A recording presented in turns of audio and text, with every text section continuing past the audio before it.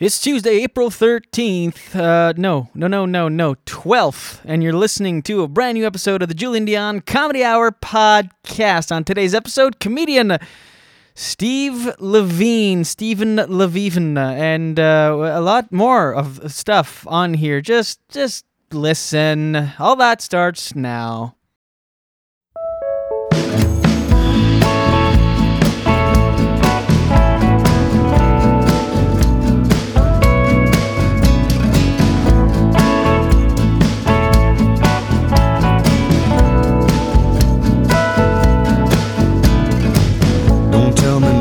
I don't need to know. Don't take me nowhere I don't need to go. I got a head like a radio. Such a beautiful waste of time. Waste of time. A beautiful waste of time. Waste of time. All right, yes. Welcome to the Julian Dion Comedy Hour podcast, coming at you as always from Lemon Press Studios in the Distillery District, downtown Toronto. Hi. Thank you for listening.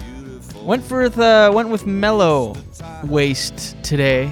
I don't know, I'm just feeling a little more mellow, a little less energetic. Even though a lot of times I start the podcast and I'm exhausted, I'm just, I don't know, calm. I don't know. Thanks for listening. My guest today, Steve Levine. What a good guy, great comic. One of my favorites to watch. Hilarious, observational comedyist. He's got so many quotable lines in his act, and we talk about it. My first ever time on stage, not as a comic, I did like a humorous speech. I stole mostly Ellen DeGeneres bits and a Steve Levine bit, which I get into with him a little bit, but that's just the kind of comic he is. He's very quotable, very funny. Steve Levine. Stephen Levine is my guest. All right. I should just say off the top, come to Via Norte restaurant tomorrow night, 938 College Street, for the first of many Julian Dion Comedy Hour live show. It's back. I've talked about this before. It's back. It'll be every single Wednesday, 8:30 sharp, bringing you the hottest comedy around, the Julian Dion Comedy Hour live show. Yeah. Let's bring in a little Mike Bennett for this. Come on. It's just a waste of time.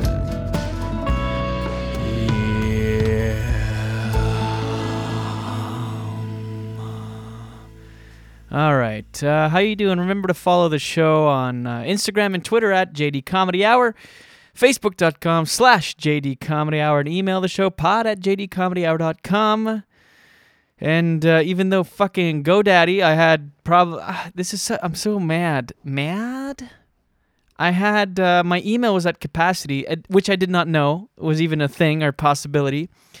I was at 100% storage, but I didn't know this. They send no warnings or anything like that, and then there's a bunch of emails that I didn't get, so that's fun. And I called them, and there's nothing I could do. So go. I'm just not feeling. Do you just not feel like it sometimes? That's me right now. Maybe I'll just cut to Steve now. Wait a minute. I guess I just went into a dark YouTube wormhole of fellow comedian Josh Hadden. JoshHadden.com. Check him out. He passed away from cancer just before his 30th birthday in this past February, and man, I don't know. He's got all these videos online. If you go to Josh Hadden on YouTube, he has all these. He was on a quest to. He wrote this book called The Funny Thing About Cancer, which is looking at it with a kind of through humorous lens, dark humorous lens, but humorous nonetheless, to try to make people, patients of cancer that are suffering with this and their families, to realize that they're not alone and just a different coping mechanism and the way to look through it. And so I just, he had all of these videos. The funny thing about cancer, he did all these different episodes. I think there's about 11 of them on YouTube. Go check him out. He's a great guy. He had an awesome message about living life to the fullest and doing what you want to do and just nothing else, just living like there is no tomorrow. He was given 3 years ago, actually not 3 years ago, 2 years ago, he was diagnosed with esophageal, I don't know if I'm saying that right, stage 3 cancer rather, and was given 3 to 5% chance that he'll make it to 3 years, and he did not make it. And so I know this is very heavy for podcasts, but this is just the mood I'm in, so I figure why not be real and go into it. Why not?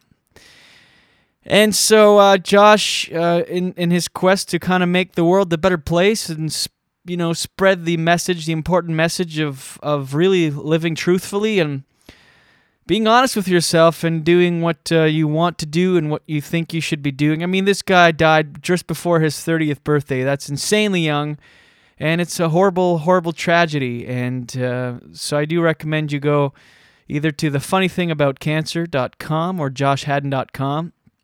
He was a comedian. He also owned a comedy club in Windsor, the Quarry Comedy Club, and also 2 comedy festivals, the Durham Region Comedy Festival, I believe, and the Border City there in Windsor Comedy Club. Anyway, he spreads his message. I had reached out for him to do the podcast because I wanted him to personally talk about it, and because he brought such passion and truth to his mission statement, and we were exchanging messages online about lining up a date, and he passed away before I ever got him in studio. It's very tragic and sad, and I have never talked about it on the podcast before. Look, I didn't even know, I'd never even met Josh, but we have a million mutual friends, and he was a comic, and you're sort of you have that bond as fellow comedians, and so I really wanted him to come in studio, but that unfortunately never happened. So if you want to kind of go through watch some videos that are somewhat dark but will inspire you to live the best possible life you can, go to joshhaddon.com or just search Josh Haddon, Haddon, on YouTube. And with that, I'm going to bring on Steve Levine. Sorry, Steve. Didn't mean to, at least it's not a live performance. You have to perform after a cancer rant. But fuck cancer. Live life to the absolute fullest. Tell the ones you love that you love them on the daily. And surround yourself by the ones you love. And that's all that's important. And that was really Josh's message. So rest in peace, Josh Haddon. I know this is a couple months after, but I just found myself looking at it online and going through it. So just do your best out there, everybody. And with that, Steve Levine, one of my favorites comedian. All right, I'm going to get right to it. So enjoy my chat now. This is a very light chat. It's way better than this dark, morbid fucking monologue. Anyway, enjoy my chat with the one, the only, Steve Levine. You and me belong, just like the flowers, laughing all day long. People, I need you loose. Sing a little song, then take a shower. Julian Dion, Comedy Hour. Because the minimum is like 500. You gotta get 500 fucking CDs or something. Right. Oh, can I swear on this podcast? Yeah. We haven't started yet. Is it HBO? Yeah. But you can swear. Actually, let's just get into it. Why not? The person you're hearing there right now is my guest, of course, and he sits in here across from me in Lemon Press Studios. And what can I say about this guy? Man, oh man, he's one of the best in the biz, a veteran, if you will. He's been in the stand-up game for 30 years now, right? It's your 30th year this year? It's like I celebrated my 29th anniversary this week that I'm performing. Oh, nice. Amazing. In the exact same room I did my first amateur night, actually. Oh, yeah, because it used to be... It was the original Yuck Yucks. Sorry. It was originally, not the original. Right, the original one was in Yorkville. Then it moved to Uptown where... Well, no, it didn't move. They opened another one. Oh, is that right? Yeah, so Okay. there was one at Yonge and Eglinton, and that's the Right. first one I got dragged down to on an amateur night. So the stage is in a different location, but it's actually the same building 29 years ago. Amazing. Well, happy anniversary. Thank you. And what can I say about this guy? Well, he's done major comedy festivals. He's been to the Just for Laughs Comedy Festival, the Halifax Comedy Festival there on the CBC. He's had his own specials on CTV Comedy Now and comics on CBC back in the day. Comedy at Club 54 that I remember you from those appearances. You were on 3 times, is that right? I was on 3 times. Yeah, I actually, we're going to get into that a little bit because I have something to share with you. I've been dying to share with you when we worked together in Ottawa recently, but I thought I'll keep it for the podcast. All right. And I just love this guy. One of the best in the biz. One of the funniest. One of my favorites to watch. You have this ability, like your material just sticks with people. It'll just, because it's a lot of observational stuff, and you'll go through life and go, oh fuck yeah, that bit, that Steve Levine bit. Anyway, I get the funny because it's true comedian. That's who I am. That's right. There he is, Steve Levine. Stephen Levine is in studio. How are you, man? I'm doing great. It's great to see you again. It's been a couple weeks now. It's been a couple weeks. We worked together in Absolute Comedy, and like I said, I just love fucking watching you. I can hear the same material every night of the weekend and laugh as hard on the Sunday as I did on the Thursday. It's good because I do the same material every weekend.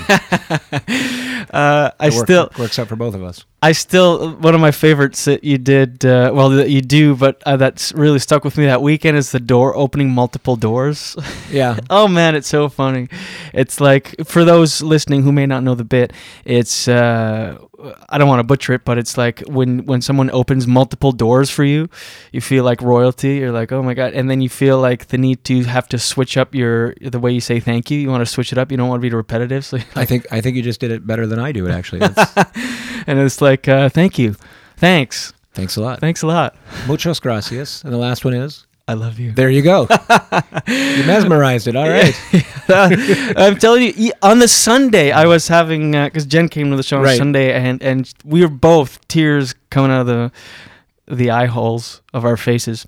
Let's go back a little bit, because like I was telling you off the top, what I like to do with the podcast is people may or may not, like you said, know you from stage or your TV appearances or whatever. But so what I like to do with the podcast is introduce you to the listeners, introduce the other side of Steve Levine. Ah, yes. And get to know you a little bit. So you're celebrating your 29th year. So you said in 1987, February, you got dragged down to the Yuck Yucks Yorkville. Who dragged you down there? What? Not Yorkville, the Yonge and Eglinton one. Oh, the Young and Egg one. Yes. Oh, I thought you. Okay, right. Yeah. What am I saying? Yeah. What are you saying? I don't know. So you got dragged down to that one. Who dragged you there? Who dragged me down? My cousin, who previously was living with another Torontonian comedian, Lawrence Morgenstern. Oh, Morgie. You know, and it was one of those, you're funny, why don't you try the amateur night? You think you're so funny, you know, I can get you on, I know Lawrence. And so I put it in someone else's hands, and so I literally got dragged down. Like, you're on next Tuesday, so you better write something. And you're very meticulous about your material. It's very calculated, very, very tight, like laughs per minute. It's crazy. So back then, did you have that same approach? Did you think, like, did you really put a lot of thought into your first set, or you just thought, I'll just get up there and at least get one out of the way and then maybe take it more seriously? Or what was your thinking there? No, it was definitely written. There was no way I was going to, try and come up with something funny while I was standing on stage. I mean, right. Horrendous stage fright for me to even attempt to do something like that. I mean, I love doing comedy. Thought I could be able to do it, but thought there's no way I can get on a stage in front of strangers and open my mouth and have words come out. But I that's why I was dragged down. That's why I'd never, attempted to even do an amateur night before. But it worked. And it's like most comedians will tell you or have told you, the first time, the nervous energy usually helps, and you do fairly well. And I did great. I mean, great for my first time ever on stage in front of people. Bombed many times after that. But the first time it's exciting, and somehow it worked, and I got the bug and kept going back. Were you a fan of comedy? Is that what? Huge, yeah, huge fan of comedy. So who were your guys growing up? Okay, I'm gonna really date myself. Back in the day with Richard Pryor, George Carlin, Cheech and Chong, Robin Williams, Seinfeld, probably the biggest influence on what I do. Robert Klein, the old school guys. I mean, I'm really gonna date myself now. I remember my parents would watch the Ed Sullivan Show late at night. Yeah. And I would. It was too late for me, so I would sneak into my closet in my bedroom, put my ear against the wall to listen to the TV in the other room, just to like catch the comedians. I loved the comedians, and I've always loved comedians, and my friends and I would just, get the the Cheech and Chong album and just scream ourselves from laughing, just listen to it over and over and over again. And when George Carlin Class Clown came out back in I guess that was 70s, early 70s. I mean, I loved comedians. I just loved stand-up comedy. And when you did it that first time, you said you got the bug. Were you like, holy shit, I'm in this world now? Did you ever consciously think of that, or just slowly progressed into this thing you kept doing? Slowly progressed. Right. I didn't think I was in it for a couple years. I mean, I just I was something I wanted to do, was scared to do it, did it. But it took me, having huge stage fright. I mean, that was the biggest hurdle for me to overcome, was the stage fright. I've always been, as people would say, oh, you're a funny guy or whatever. So I was fairly funny. I could write ideas, had a fairly good sense of humor. But to actually open my mouth in front of strangers was the highest hurdle that I had to get over. You mentioned the stage fright. Is that something that's still kind of there a little bit before? Like, because I'm curious, after 29 years of performing, do you still get that? I have huge... I don't think I have any less stage fright than I've ever had in my entire life. Right. I can only do stand-up comedy. I've emceed weddings. I've done other things where I have to speak in front of strangers, and I don't like it. I'm not comfortable doing it. It's bizarre that I can be, in this profession for 29 years. Yeah. And do not like being on stage. I mean, comedy, I don't mind it. I don't mind, I've gotten used to it. It's something I just, you got to do it. You just said your name. Yeah. It's going to look silly if you don't go up there, or if you just run off screaming. So I force myself to do it, even though I've never been 100% comfortable actually performing comedy. Right. Well, we talked about it a lot in Ottawa when we were just worked there together. And I remember, I think it was on the Friday early show or something like that. We were talking before, the MC was up.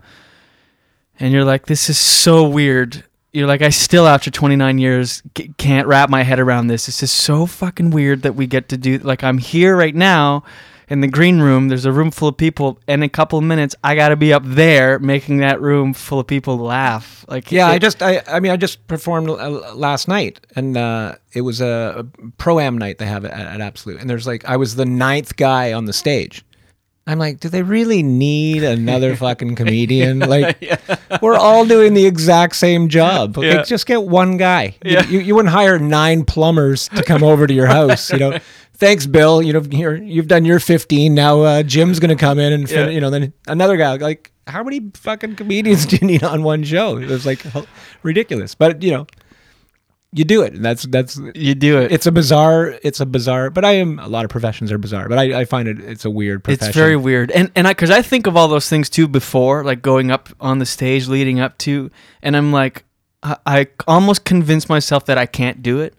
But then as soon as I get up there, I forget all that. You just got to do it. It's like fight or flight. You just do it. They've just introduced you. Yeah. You've got to go. Like you're up. But like a lot of sports or whatever, you in hockey, your line's been called, you hop over the boards. Oh, I guess I'm a professional hockey player. I better do it.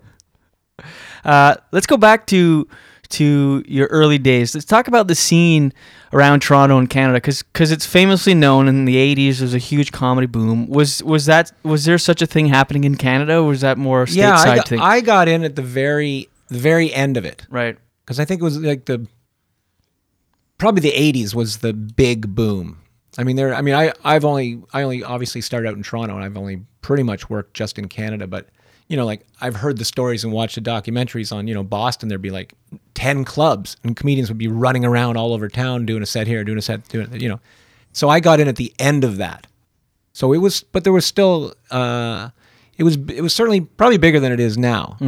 There was less exposure on TV. I think, you if you wanted to see it, you had to go. It's like when they would black out a football game. If you want to see the football game, you got to go to the game. There's no YouTube. Like it's everywhere now. Yeah. So I think, for me, like probably an evening at the Improv kind of ruined it for live stand-up for a period of time. I think it's making a comeback now, or certainly in the last 10 years has made a bigger comeback. People are going back out to see live comedy. The same as like movies. People thought, oh, the DVD, that's the end of movies. Who's going to leave their house? But they're still doing just the same, right? Exactly. And it's such a live art form. I mean, some of my favorite comics, you watch them on TV, and it's like, oh man, I've seen that bit live, and I'm not able to breathe. It's so funny. And then it's funny on TV, but there's nothing like watching it live. The energy in the room, the other people. Oh, yeah. I mean, I talk to people that are huge comedy fans, and they've never seen live comedy. Right. Like, you'll be at the club, like when we were in Ottawa or whatever, and a guy goes, oh, it's my first time seeing live comedy. I'm a huge comedy fan. I was like, well, how can you, how can you call yourself a huge comedy? You've never seen live comedy. I mean, it's so different. It's so different. Yeah, I mean, because just in volume and size. I mean, because on TV, it's one sound level. Right. So you don't get when the comedian punches something up, says it a bit louder or a bit softer, for comedic effect or part of the storytelling. You don't get that on TV, and you get you're looking at a 2-inch little person on TV, and a lot of comedians, a big percentage of their act might be how engaging they are. Like I remember seeing, I'm dating myself again, like Mike McDonald.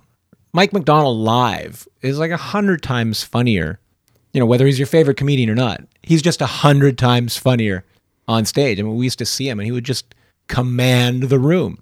And you can't do that as a 2-inch figure on TV with the volume turned down low while by yourself sitting in your bed watching TV. Right. Yeah, absolutely. And you mentioned the Boston documentary. That's when stand up stood out. That's such I think that's the one with Stephen Wright and all those guys. Yeah. Was like you hear a lot of those stories where people would get paid in Coke or whatever. Was that kind of happening? Did you experience any of that? No, I think that would have also been just before my time. Right. I mean, were 90% of the comedians stoned out of their minds? And still are, yes. I think a lot of comics drink because most clubs offer free drinks for the comedians. That, and it's such an anxiety-driven thing. You almost need something to I mean, ironically, we're talking about the stage fright I have. I'm not a drinker or a toker or a midnight smoker, as that's the entire song would go. It's hard to believe that I don't go on stoned or drunk. But I know comedians who shall remain nameless that cannot go on stage unless they're high or drunk. Like a friend of mine is like a hilarious comedian.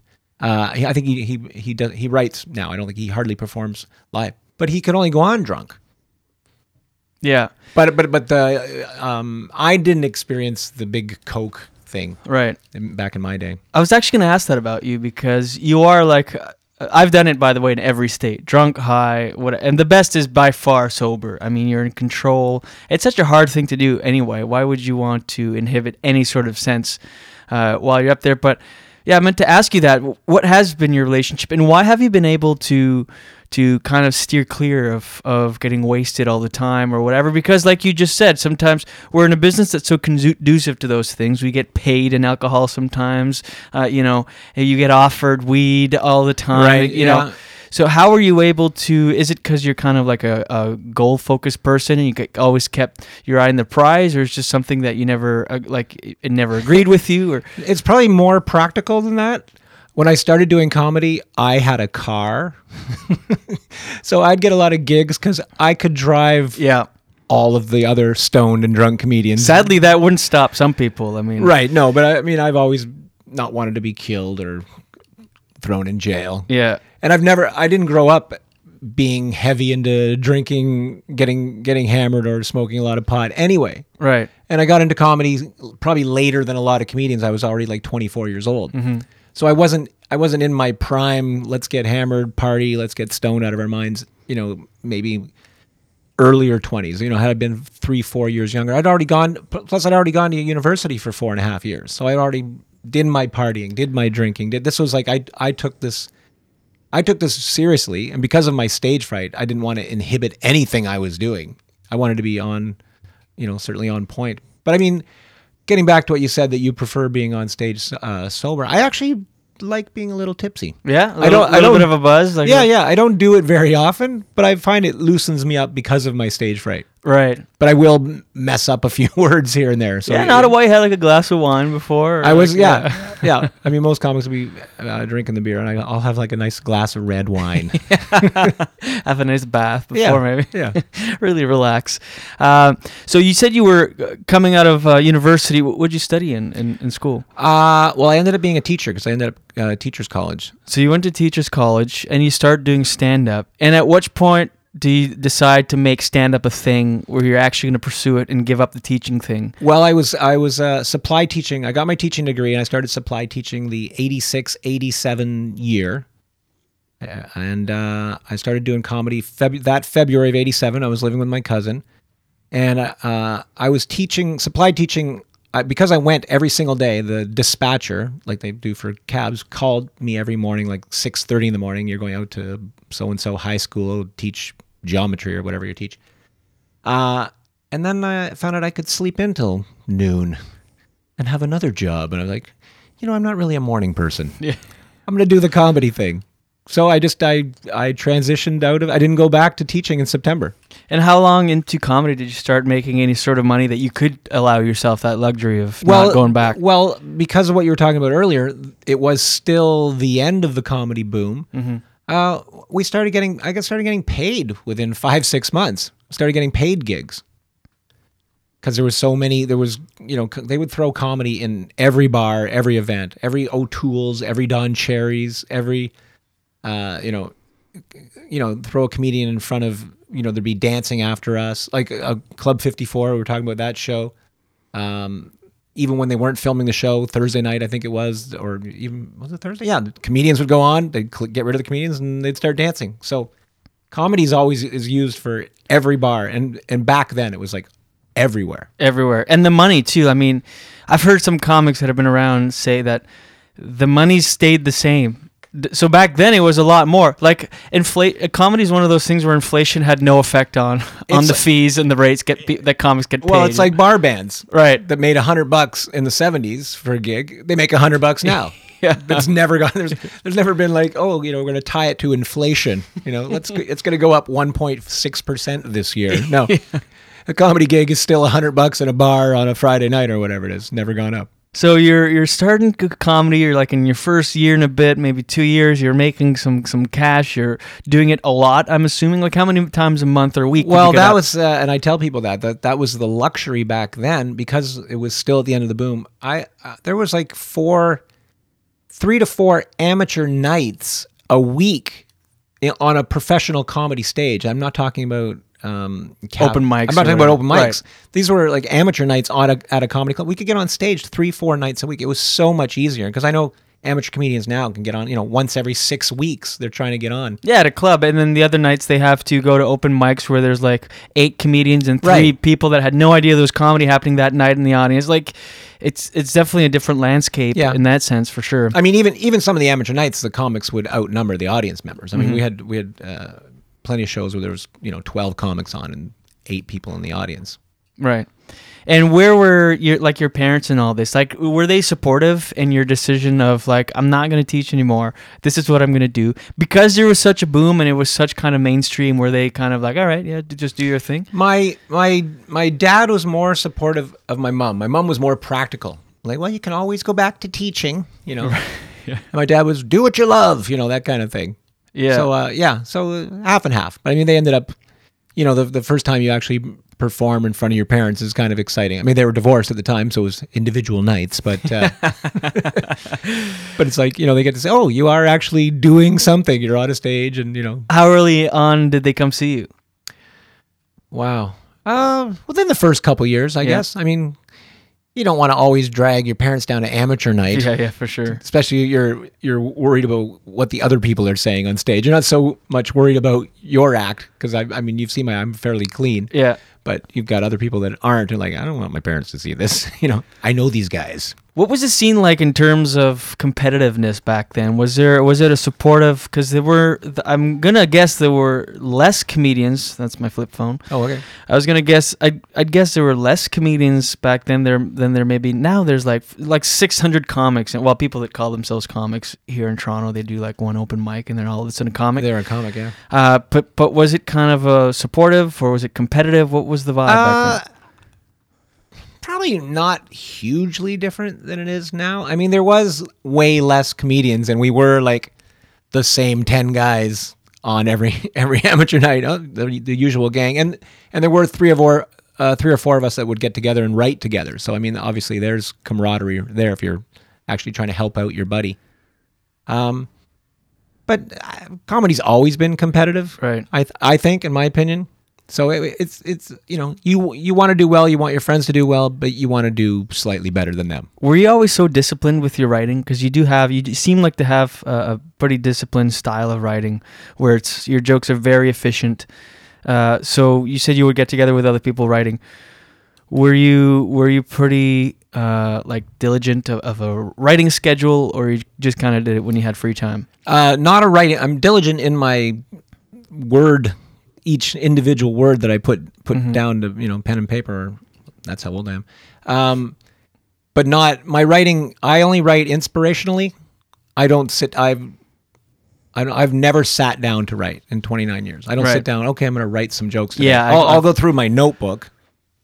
But I usually most of my early writing, the first 15, 20 years, are trying to go to bed and just ideas pop in your head. Mm-hmm. Or, I mean, as you know, comedians carry around a notebook or in something, you'll see something that, hey, you know what? That's some humor in what I just saw or what I just witnessed. So, who were some of the guys that were around back then? Oh, I don't even remember.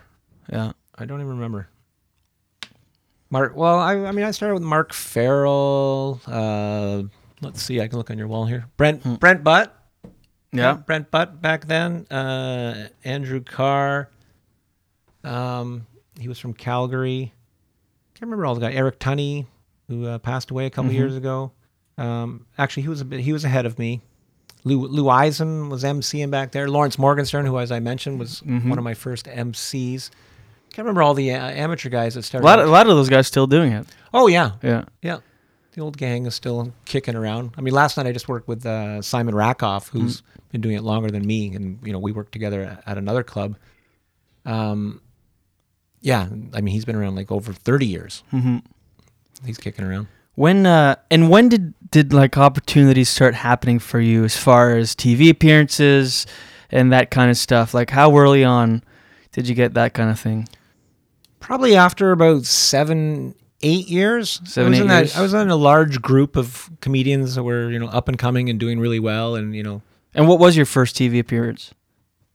Wow, I don't even remember. There was a Eye on Toronto on CTV or something. Probably one of the Ben Guyatt things. Might have been Club 54 because there was 3 of them. Yeah, I was probably on an early one of that. That might have been my first TV thing.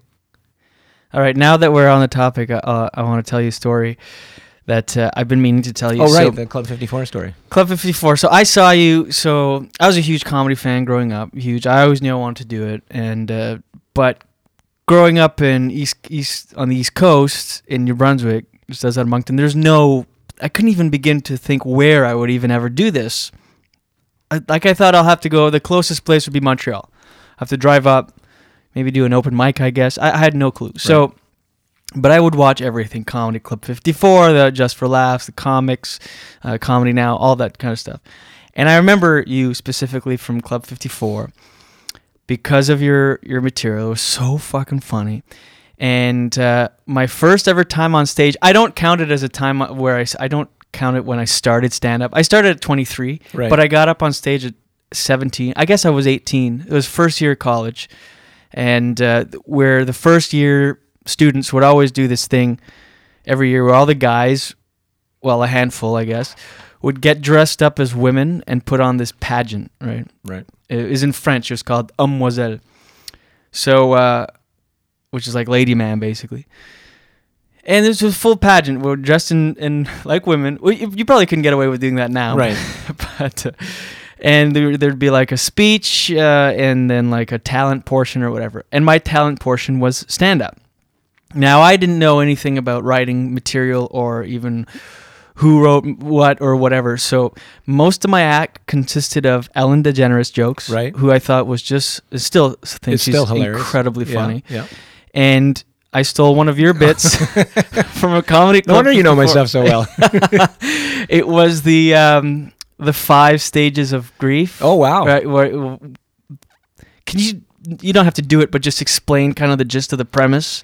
It's funny because it originated back in high school when we were taking our course on smoking.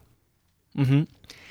And I remember the teacher saying that smoking raises your heart rate. And thinking back then that, oh, well, you could train. Smoking would actually get you in shape. Right. Because you want to raise your heart rate for right, training. right. So that was like the germination, and that was in high school. That Right. was like 10 years before I even thought of doing comedy or whatever. So that's how it originally, it was ironic that something bad for you would help you. Right. So that was that was the heart rate thing. And then I just came up with the 5 stages of grief because I took psychology in university. So I had covered the Elizabeth Kubler-Ross study. And I just thought, well, that's like anything. Like I thought, the premise of the joke is that she's, did this long study over many, many years. And she, and the worst, saddest thing ever, people dying of cancer. She studied these people and found out that they all go through these stages that she came up with. And she's now this world-renowned psychologist, like because of this study where, when they deny it. And then they're like, and the whole joke is that, well, anything bad happens to you, you go through this. And actually, I think IKEA has just stolen my joke because I think I heard on the radio they've actually used my premise. No way. But a lady wrote a book about grief, and she's quoted my joke in the book. I'm actually in the book, and she's given me like an autographed copy of the book. That's hilarious. So what are the 5 stages of grief? There's Denial, anger, bargaining, depression, and acceptance. And the bit is you go through those same 5 stages when you lock your keys in your car. Right. And I did it was my B-roll on Comedy Now because we did a B-roll. So I actually did locking the keys in the car. I did it as a skit. Right. But right. Because they would throw these little sketches. So we did sketches. When you come back from commercial, there'd be like, I did 2 sketches. Yeah, and one of them was the Elizabeth Kubler-Ross thing. That's hilarious. I just think that that's my sense of humor. Yeah. That she had done this huge study, became world renowned, and it's like anybody could have come up with this. You didn't have to study people with brain cancer to realize that we all go through these we all go through the exact same 5 stages. Well, obviously we share the same sense of humor because I stole it. Right. And did it that one time. Obviously, when I actually started stand up, I obviously wrote all of my own material. I mean, I butchered it probably because I didn't have a DVR or there wasn't YouTube or anything back then, so I went on memory. I just remembered bit. Okay. Yeah, I just remembered the bit. I remembered I had to look up the 5 stages, right? Because I remembered the premise basically. Right. So I didn't do it like word for word, but I remembered the premise, and so I looked up the 5 because I didn't know the 5 stages off by hand. So I looked them up, and then just kind of pretty much did your bit. Right, and just tried to remember what I had done. Yeah. Oh yeah, I did very, very well. I remember I was reading the whole time. I was reading from a lined page. Oh, okay. So you're actually reading your material? Yeah, I was reading. Right, it okay. For the most part, like some stuff I was. Once in a while, I'd put a little reminder on the page to look up at the audience. So it wasn't even really stand up. It was just like a humorous speech. Right. Almost, Oh, okay. That was dressed as a woman, Yeah. and got a lot of laughs. I remember, and a lot of the other material. So there was your bit that I stole. And Ellen DeGeneres. Ellen DeGeneres. I remember seeing her a few months before that performance, and at the Orpheum Theatre in Vancouver. This is like in her transition, not like transition like people would know now. She was a woman, but I mean between sitcom and talk show, she was doing nothing basically. Yeah, and she had come out, and then she went on this world tour of theaters, and the place wasn't even sold out. Right. Went to this little theater, Orpheum Theater in Vancouver, and we moved down. Actually, we were balcony. We moved down a little bit, get better seats, and I could not fucking believe how funny she was. Oh yeah, I worked with her. Really? In Toronto, yeah. No way. Yeah, like long before she was well known. Right. Yeah. And just funny as Oh yeah, she's hilarious. funny as can be. Yeah. I remember thinking, this is how you do it, and this is what I want to do without a doubt. And I couldn't believe. But she does it differently though. Her patter, her sense of humor, her material is not something that that you do and I do that are completely different from what she does. Yeah. No, I just mean like doing this art form yes, well. yes. Like just really just knocking it out of the park. If you take that, her mannerisms and whatever, it's clearly lifted from her. I mean, it's a pretty unique kind of style. Yeah, she's very unique. Like Jake Johansson, which I don't even know if you know. Yeah, they're that comedian. compared a lot. Yeah. Yes. Absolutely. But it's a unique thing that they do, and she's just so good at it. Yeah. It's hilarious. Anyway, so before, and then the first time, I never knew really it was you that did that bit until I saw you at Absolute years ago. I think it was back when I worked the door in 2007 or something like that. Oh, you had forgotten who you had stolen it from? Yeah, I remembered the bit. I loved the bit, and I remember you started doing it on stage, and I'm like, holy shit, it's Steve Levine. Steve's the guy I took the bit from, and I remember... That's hilarious. I actually just ran into a guy. I was just on vacation, and a guy came up to me and he stops me. I'm like, does he think I work here or something? He goes, "Are you ever on TV?" And I go, "Once in a while." "Why? Are you a comedian?" I go, "Yeah." He goes, "Oh, I'm a big fan of yours." But then he goes, "What's your name?" I'm like, okay, that means you're not a big fan of mine. That just means you recognize somebody from TV. A fan, I think, should know your name. Should know the name, yeah. You know, especially if you're going to be the president of the fan club, you should probably know the name of the guy you're a fan of. Yeah. But he goes, "Yeah, I know that. I remember that bit that you do." And I go, "Oh yeah, that's almost 30 years old. That joke. Yeah. You are correct." Well, a lot of your bits are like timeless in a way. Thank God. Yeah. Thank God. I don't have to write as much. You must kill at. I mean, you do in clubs and stuff. You must just annihilate at corporate gigs. Is that your main bread and butter? Is that how you like? It used to be, and I don't think anyone annihilates at corporate gigs. It's funny because I'll watch my favorite comedians online or whatever on YouTube, and you'll see them doing their comedy specials on HBO or whatever, and they're just destroying because people are coming out to see them. Mm-hmm. But then I've seen a few clips where people have filmed them at their corporate event. You know, I won't even say the comedian, because you watch comedians, your favorite comedian, you think, wow, they just destroy wherever they go. Yeah. Well, yeah, they do when their fans come out to see them. True. But when they're foist upon some group that doesn't even really care and hasn't paid a dime to be there, they don't do as well. Right. Because I saw one of my favorite comedians and I'm like, yeah, they're not listening to him. I go, good, it made me feel better about myself. Right. Because I've been in that situation. I'm like, okay, even the guys that are the best in the world, that are absolutely amazing, don't always get that same reaction. Yeah, and I mean, corporate gigs can be so soul-sucking. They're not the most artistically fulfilling. I would get them a lot. Yes, it was my bread and butter because I'm a clean comedian. Right. And they don't want some, dirty comic, because I was... so I would get hired to do it. So I did make a good living doing corporate gigs. Right. But annihilating, no.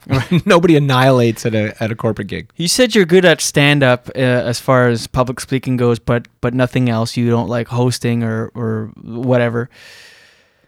But how do you, like in corporate gigs, for the first little bit, you almost have to talk about them. You have to, I mean, from what I've found, like you kind of find one little thing you can latch onto.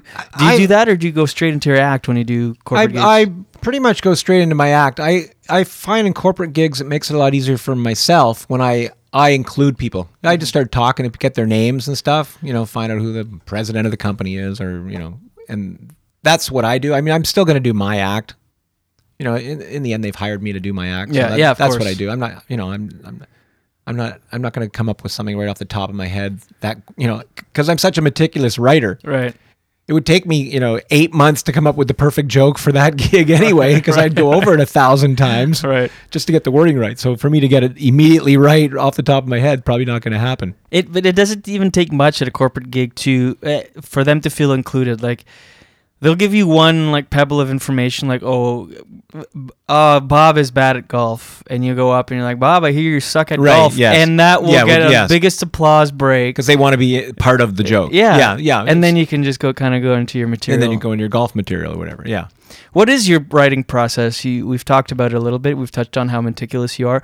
So you get inspired, something happens in life.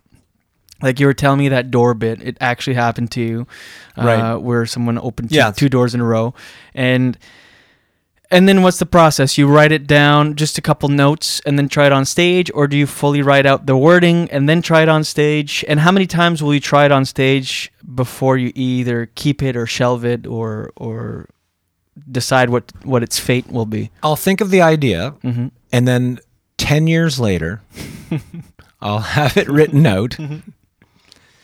Then about a year after that, I'll try and slip it in somewhere, the premise of it. It takes a long time for me to write something that actually gets in my act. Yeah. I have I mean, it's sad. And it's funny because I bring all this stuff I've written to like almost every show.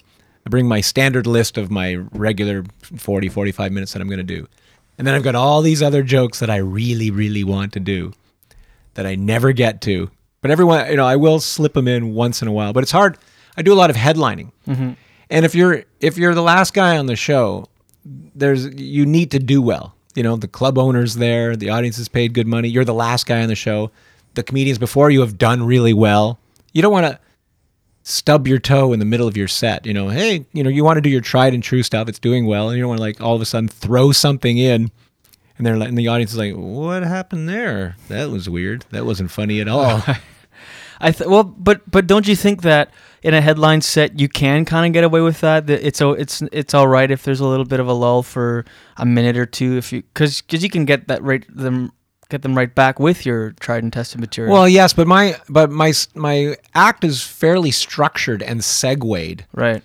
That sometimes it's hard to find a place to throw in, talking about kitchen utensils while you're in the middle of your relationship material. Like where to throw it in. I mean, that's the problem I struggle with. I like to do it, like this week, for instance. Tuesday was what was called a pro case. Mm-hmm. They just started it at Absolute. So I threw in a couple new things there. There was less pressure. I was only doing 15 minutes. Everybody was kind of working on new stuff anyway. But last night was the Pro-Am night. So it was professionals and amateurs. But I was closing the show. I was the 9th comedian on the stage. I think we talked about it or something. So it was hard for me to do new stuff. And the guy on before me destroyed the room. Like he killed. So I just can't go up there and start rattling off when, Simon Rakoff's the MC. Oh, here you're going to get a sample of this week's headliner. Right. Here's a sample. Like, you'll see how amazing and funny and talented he is. So I got to go up there and do stuff that's going to do well. Right. So I had more of a chance on Tuesday to do new stuff. Last night, which I wanted to do new stuff, I didn't really get a chance to do it. Had I been on in the middle of the show, I probably could have done way more new stuff. Right. Well, I mean, and your opener, the opener I saw in Ottawa, that must be relatively new because you're not old enough. That is new. Right. The tea thing. Yeah, that's some of my newer material. Right. Which my material is slowly evolving into how old I'm getting. Right. Right. But it's funny. I was on the show last night, and I actually was my first thing I joked about is there's a 27-year-old on the show going, "Well, I'm getting older now." And I'm like, okay, the 27-year-olds are doing I'm getting old material. Leave something for us fucking 50-year-olds. Can you leave us the old material? By the way, I can't believe you're 50. You work out? Are you like? I'm in pretty good shape actually. Yeah. I run. I try and exercise. It's funny because I do the opposite in my act. I talk about how I'm not in shape and yeah. Do you like to have your act be truthful, or does it matter as long as it's funny? Like, I heard someone say one time, I think it was Norm Macdonald say, your act can be truthful, but it doesn't have to be factual. So you can kind of, because you say you're not in shape in your act, but you're in great shape, obviously. So do you think about that a lot, or do you just go, whatever? No, I think you can lie your ass off on stage. I mean, it's funny, I've been in a long-term relationship for like 11 years. Yeah, and you say you're single on stage. I just haven't written my relationship material. I mean, that's what I'm telling you. It takes me 11 years. I'll be divorced by the time. As soon as I get divorced, you'll hear all my marriage material because my material lacks, it's 11-year lag period. Right. There's a delay from when I there. actually wrote the stuff. So I'm still doing my single material. It's like when news stations talk to their correspondents in the Middle East, and there's like a big delay. Right. So your joke's on the Middle East essentially. Yes. And you're here. There's a huge delay in the newsroom. Yeah, I know. I do all because I've written my single material, get some jokes. So I've got to. Yeah, I mean, I've written my in a long-term relationship material, but it hasn't made it to the stage yet. Yeah, no, it's just interesting because people have different philosophies and or whatever of how they approach things. But it was refreshing working with you.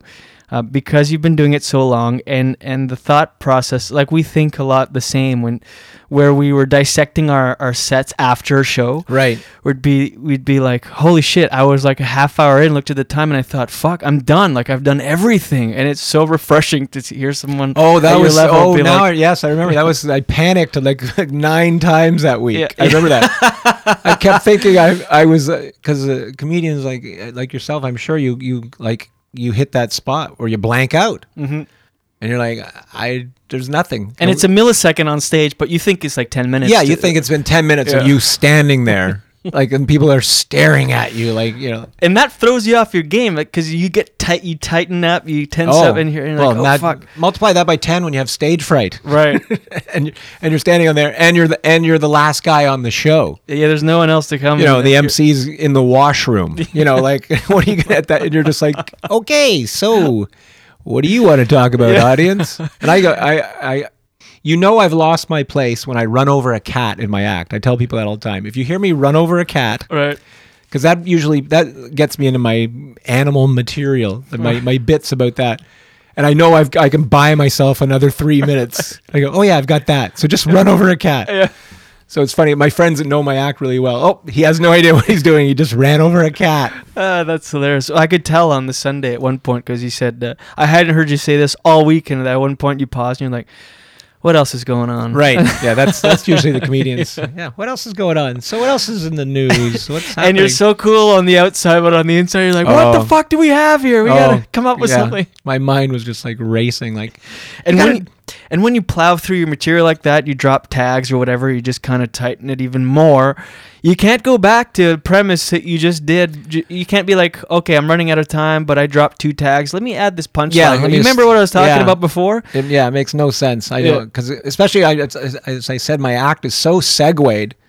So once I've done my airplane chunk, I can't go back to. I forgot to do the thing about the food cart. I left that out, but I can't slip it in now. But having said that, even at with an act such as yours that's so structured and segued, you can still learn how to because I remember you had forgotten to do this chunk of one bit. I can't remember which one, but then you tacked it on to the end of something else, and it totally made sense. I don't know if you remember that. I think it was. Yeah, I mean that's creativity, and that's experience. That's what 29 years of doing stand up. At least I've never not been able to eventually dig myself out of a hole. I remember we were talking a lot about how you're not even listening to what's happening or even your own voice. You're doing the material, you're talking, and then in your head you're going, okay, what do I do next? Oh, the inner dialogue is, like I said to you when we were there, like that's a part that I would love to see or hear is the inner dialogue going on in a comedian's head, because we're not listening to anything that we're saying. We're thinking about where we're going or how we're going to say it or why that waitstaff just dropped a glass in the middle of your punchline, and you lost 35% of your laugh because of it. And you're like, oh, for fuck's sakes. And that's what you're thinking, but you're saying completely different things. What are your thoughts on? Because I read that you had commented on this of famous people that maybe work has dried up for them in their whatever they're famous for, and they decide to take their hand at stand-up and decide to do, because you've obviously dedicated your life to this. You've been doing it 29 years. Yeah, we generally hate those people. Mm-hmm. I mean, Bobbitt went into comedy. Who's the porn star? I think did stand-up. I mean, it seems to be everybody's fallback. Like, I'll just do stand-up. Skippy from that show did stand up. I was just because I read up on an article that you were quoted in, and then I got into watching like Rob Schneider clips of him doing stand up, which. But I think he was a comedian to start with. But I guess because he was mentioned in that article that you were in the Toronto Star as one of the guys that I don't know. Anyways, but the whole thing because that it is like a fallback plan, and because people just think I'll go up and talk about what's happened to me, and they can get some laughs, they can get away with it, but it's not structured. There's not that discipline. There's not that fear of I don't know anyone that I can think of offhand that's become a very successful stand-up comedian as their fallback. You know, people will come out to see them like they would go see someone in the zoo. Like Right, yeah. There's a guy that I used to see on TV or that, hey, that's the guy who got his cock cut off by his wife. Like, you know, but I don't think they go, wow, that guy was hilarious. Right. He's the best stand-up there is. Yeah, it does kind of undermine what we do because it's so hard and there's so much pressure. Because when you don't have that zoo effect that people want to come just see you because of who you are, then there's this immense pressure of you just got to make them laugh based on. Well, yeah, we were talking about it else. before. Your name gets called up, and you and your family are the only people who have ever heard your name before. And you're like, and there's an expectation of making people laugh. Like, right. Go, you're on. Let's talk about. Your comedy album you recorded a couple weeks back when we worked together Yes, it's in the works as we speak. Yeah, I waited. I thought, it's 29 years, time to record my album now. In Seinfeld style, I said you were influenced by him. Yeah, I think he was like 25 years in or something. Oh, was it before he? Yeah, well, his I'm Telling You for the Last Time is his only ever album. Oh, okay. And yeah, that's true. Yeah, I guess there has never been a Seinfeld album before that. That's right. Yeah, and so when do you foresee that coming out? As soon as humanly possible. Mm-hmm. It's in the studio. Do you have a name for it?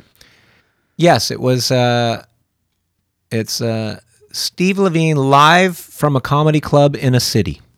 That's good. I like it a lot. Steve Levine, thank you so much, man. I can't thank you enough. We could easily do a 2-part episode because I could talk to you forever. There's so much we didn't get into, but yeah, man. Well, thanks for having me. It's been a pleasure. It's been a slice. And yeah, an entire loaf. All right, man. Thanks a lot, and watch your head. Such a beautiful waste of time. Waste of time. A beautiful waste of time. Waste of time. All right, and there you have it. Thanks to my guest, Steve Levine. That was a great episode. Thanks to you for listening. Always, I appreciate it. You and forever. Email the show, pod@jdcomedyhour.com. Like on Instagram, or Facebook rather, facebook.com/jdcomedyhour. And follow on Instagram and Twitter @jdcomedyhour. That's it. Enjoy the rest of your weekend. We'll see you tomorrow night at Via Norte Restaurant, 28738 9. Holy shit. Just not in it today. 938 College Street. And that's it. That's all. Have a good one. See you on Friday. And as always, watch your head. Down the street, the landing is bitter, but the falling is oh so sweet. It's just a waste of time, a beautiful waste of time. It's just a waste of time. The whole world wants a piece of my head, but they all get a piece of my mind instead. I roll over and go back to bed. It's such a beautiful waste of time.